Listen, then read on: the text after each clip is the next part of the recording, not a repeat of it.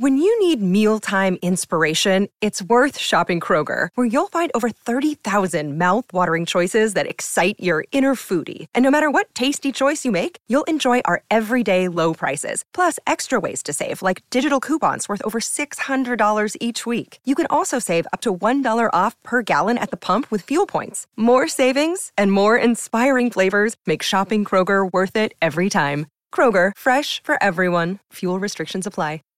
Save big on your Memorial Day barbecue, all in the Kroger app.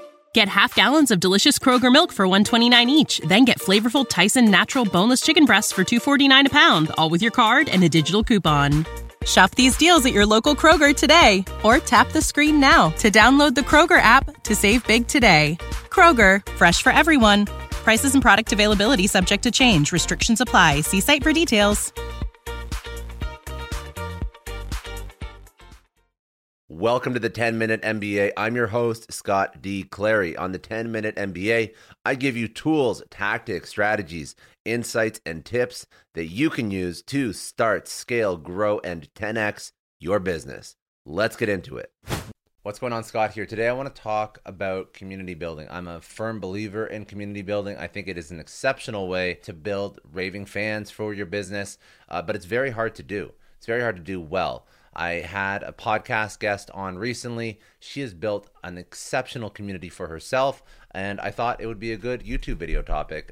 So let's get into it. So who did I have on? I had on Liz Faircloth. So she is the co-founder or the founder of the DeRosa Group and co-founder of InvestHer.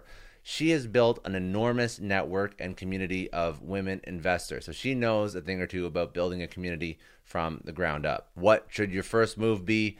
Should you start with a Facebook page? How do you know if your community is a success? She went into everything, as well as some of the tactical things she did when she was building it up from scratch. But I want to give you a little bit of context about Liz, who she is, where she came from, and that'll give you an idea of what she's accomplished, because she's absolutely incredible. So let's bring it back. And if you want to hear more about Liz, of course, you go check out Liz's podcast episode where we went into all this and then some. It was probably about an hour, but we'll do this in like 10, 12 minutes. So after reading, this is her story. After reading a self-help book on personal finance, she started her investment career from the ground up. She didn't study economics. She didn't train in finance. Up until 2005, her real estate experience was zero. In 2022, she has coordinated and built a thriving all-women investment support group with thousands of members across 56 meetup locations and online, of course. To give you an idea of her success, here's a summary of what she's done. So she co-founded the DeRosa Group in 2005 alongside her husband with a mission to transform lives through real estate. They now control $60 million in residential real estate and commercial assets up and down the East Coast. She is a co-founder and CEO of the Real Estate InvestHer community and recently published InvestHer's first book, Only Woman in the Room. She's the co-host of the Real Estate InvestHer podcast, which can be found in top 25 of investing podcasts and the top 50 of all business podcasts. So she was a perfect guest for the show, but more importantly, she's a perfect guest to speak about building community because she's done one exceptionally well. She's built one exceptionally well. So alongside her business partner, Andressa, she launched the InvestHer community in 2014 as a way to empower women in building their investment portfolios and gaining financial stability. She had seen firsthand the power of making smart real estate investments and wanted to provide a source of community and advice for like-minded women. To quote Liz, "We wanted to create something where we could bounce things off of each other and bring other women together, especially women that are new or experienced, because everyone can give something, everyone can get something. That's my philosophy." From her InvestHer website and Facebook pages, it's clear that the community that Liz and Andressa built is a thriving and mutually beneficial network for women in investment and real estate. Coordinating meetups in over 50 different locations, as well as a podcast, website, social platforms. It's not easy, so how did she do it? So first tip she gave, clarify your mission. So this was the most important thing and one of the most valuable insights.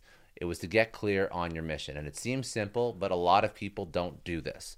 I think there are people who jump into things, and then there are people who are really intentional, she said. I think you can be successful either way, but for Andressa and I, we spoke about things and brainstormed. We were really mindful. So for many entrepreneurs, the lure of jumping straight into the community building process is strong, especially when the excitement and the adrenaline are at their peak. Without a clear vision for why you're building a community in the first place, however, you'll likely find yourself spinning your wheels. So in creating Invest Her, Liz and Andressa didn't start planning their meetups or social media launches until they had a clear and passion-driven starting point. When we came together, we both were very passionate about empowering women and serving women in this niche. We then got more refined. Who are these women? What are their challenges? What keeps them up at night? You can't serve everyone, so getting really clear on whom you want to serve is the most important thing. Take the time to define your mission and then make sure of all your messaging. From social media posts to the language on your website, that all reflects your mission. When people can easily see what it is you're all about and why they should care, they're much more likely to get involved. You can start gaining clarity around your community's purpose by answering some of these following questions. What need or problem are you solving for your members? How do you want your community and what do you want your community to achieve? How will your community make people's lives better? What unique value can your community offer that others can't? Only once you have a clear answer to all of these questions should you start crafting an effective community building strategy. Now, let's move on. So you've clarified your vision and your purpose, and then you have to build on that. To build on the idea of clarifying your mission and your purpose, Liz shared a simple yet effective trick for getting crystal clear and down to your true goals and values. She calls it analyzing your top moments in life. And as you may have guessed, it's an exercise in reflection. So a few steps to this exercise. Step 1, spend some time thinking back on some of your life's most memorable highlights. Were you leading a team and achieving something great together? Was there a time when you or your business overcame a huge obstacle? Or maybe there was an experience where you really felt like you made a difference in someone's life. Maybe it was a struggling family, or maybe it was a friend. Once you've identified your top moments, it's time to ask yourself why they are so memorable. So what was the common thread that ran through them? Try not to focus on common people. For example, all your best moments were experienced alongside family, but instead, think about the feelings and values that you associate with these moments. So were your top moments generally instances where you made an impact on others? Was it where you created something new? Or were you simply challenged and pushed outside your comfort zone? And then step 3, once you've identified the key values and themes associated with your top moments, it's time to start thinking about how you can bring more of those into your life and your business. How can you create an environment where your team can achieve great things together? How can you encourage more risk-taking and innovation at work? How can you make an even bigger impact and difference in the lives of others? Building a thriving community around your business isn't about creating some kind of utopia. It's about identifying the things that are most important to you and bringing them to life. By understanding your top moments, you can create a clear mission and purpose for your business, something that will inspire others and help attract the right people to your community. The next piece of advice she gave was to give it your all for a little while. What does that mean? Well, your mission is clear. You've got a solid purpose and plan for building your community, but where to next? According to Liz, a key contributor to her success was her focus on genuine engagement with her audience from the get-go. She gave herself 6 months in which to embody an all or nothing attitude to really get to know her audience and craft the type of community she wanted. To quote Liz, "We started as a passion. We didn't even start a company. We didn't start an LLC. We didn't start anything. We just said, let's do this and see where 6 months goes. And if it's not going anywhere, then we've given this our all." So embodying the philosophy of as if, they didn't think about stopping and operated as though Invest Her had no chance of failing. The two even drafted show notes for 100 podcast episodes before getting the green light to actually produce a podcast. Building your online community is no different. You need to be all in for a little while, engage with your audience, learn what they want, give it to them, be genuine in your interaction, and let the community grow organically. To do this sustainably, in other words, in a way where you can confidently adhere to the goals and the outline and the playbook that you set up for yourself, write down a time frame in which you will actually give it your all. So this might be 6 months, this might be a year, or even 2 years. Make sure that it's long enough to allow for genuine engagement and connection with your audience without feeling like you're forcing things. The psychology behind this is actually quite simple. If you tell yourself that you might fail, you're going to resist giving 100% of your attention and effort to the task at hand. It's actually an act of self-preservation. So conversely, if you tell yourself that you're going to give it your all for a little while and then reevaluate based on your results, you're more likely to put in the hard work required, which will actually enable you to be successful or increase the odds of you being successful, because there is an end point. So you've actually said, well, it doesn't matter if it doesn't work out because I've actually put a point where I will force myself to stop if I haven't reached a certain point. This is a time in which you can reflect on what's been achieved and decide whether or not you want to keep going, but you're actually tricking your mind to giving it 150%, right? The next piece of advice you gave was to listen, learn, and change. So the beginning stages of community building are crucial. Not only are you setting the tone for how the community will interact with each other, but you're also defining what the community is and what it stands for. Listening to other members, learning their needs, their wants, and then changing accordingly is key to developing a thriving community. Building the community is more than starting a Facebook group. It's about listening to people. It's about asking questions. This is a direct quote from Liz. If you're not constantly gathering feedback and engaging with your members, how can you expect the community to stick around? To think about it in a simpler way, and anybody who's like into planting or gardening will love this analogy. Think about it as tending a garden. In order for your plants to grow and thrive, you need to water them and give them enough sunlight. But sometimes the plants don't respond well to the amount of water you're giving them. Sometimes they may not like the location in the house or the condo that you've put them. So you have to be observant. You have to give them a little bit more water, a little bit less water. You have to move them around. The same goes for community.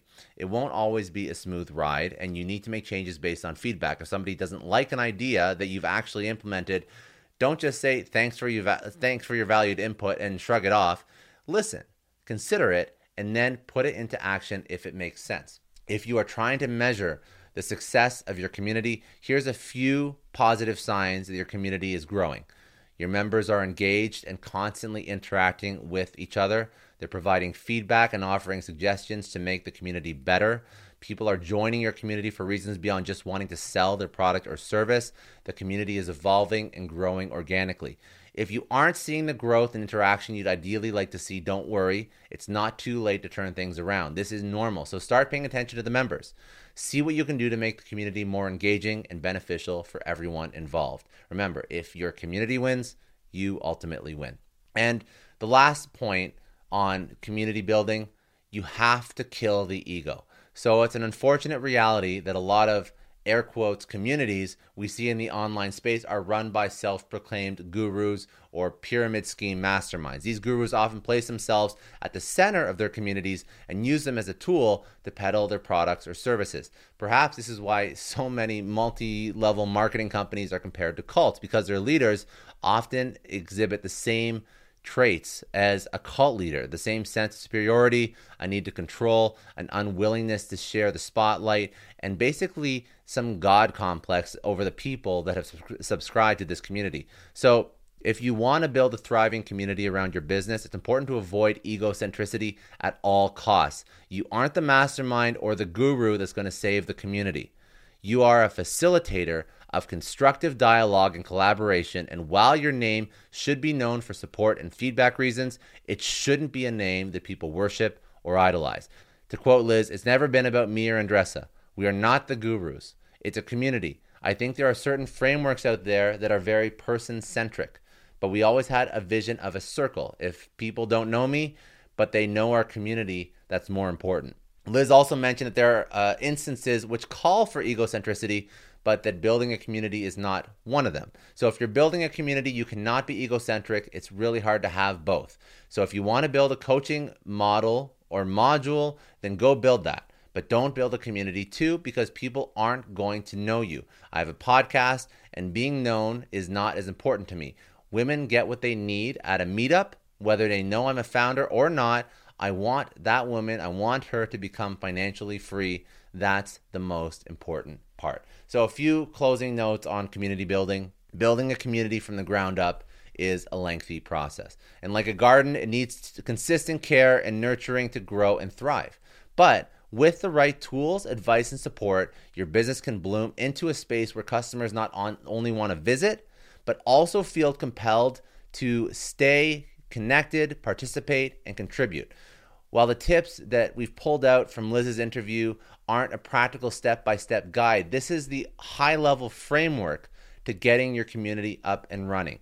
These are the most important pieces because the tactical step-by-step guide is ultimately just attracting the right people. And when they find themselves in an environment that feels like the thing we just described, that's when they stay, that's when they get value, that's when they give value, that's when they participate. So whether or not you're starting a community from scratch or you're looking to revitalize one that's struggling, let's just recap quickly and then leave you with some closing notes. So to recap, a couple steps to think about: define your community's purpose before you start building. This will help guide your decisions on who to invite and how to structure your community. If it helps, analyze your standout life memories and see what the common denominators are that made them so special for you. Step 2, give it your all for at least 6 months. This may seem like a long time, but it's important to be consistent in your actions and offerings if you want your community to grow and thrive. Build your community as though there's no chance it won't be successful, and be prepared to put in the hard work. Step 3, nurture your community by listening to their feedback and being responsive. This means being active on your community's channels such as forums, social media, email, and engaging with them in a meaningful way. Let them know you're listening by sharing updates, addressing concerns, and implementing their suggestions. And lastly, the most important, avoid your ego. So community is about giving as much as you take. And it's important to remember that your members are not there to worship you.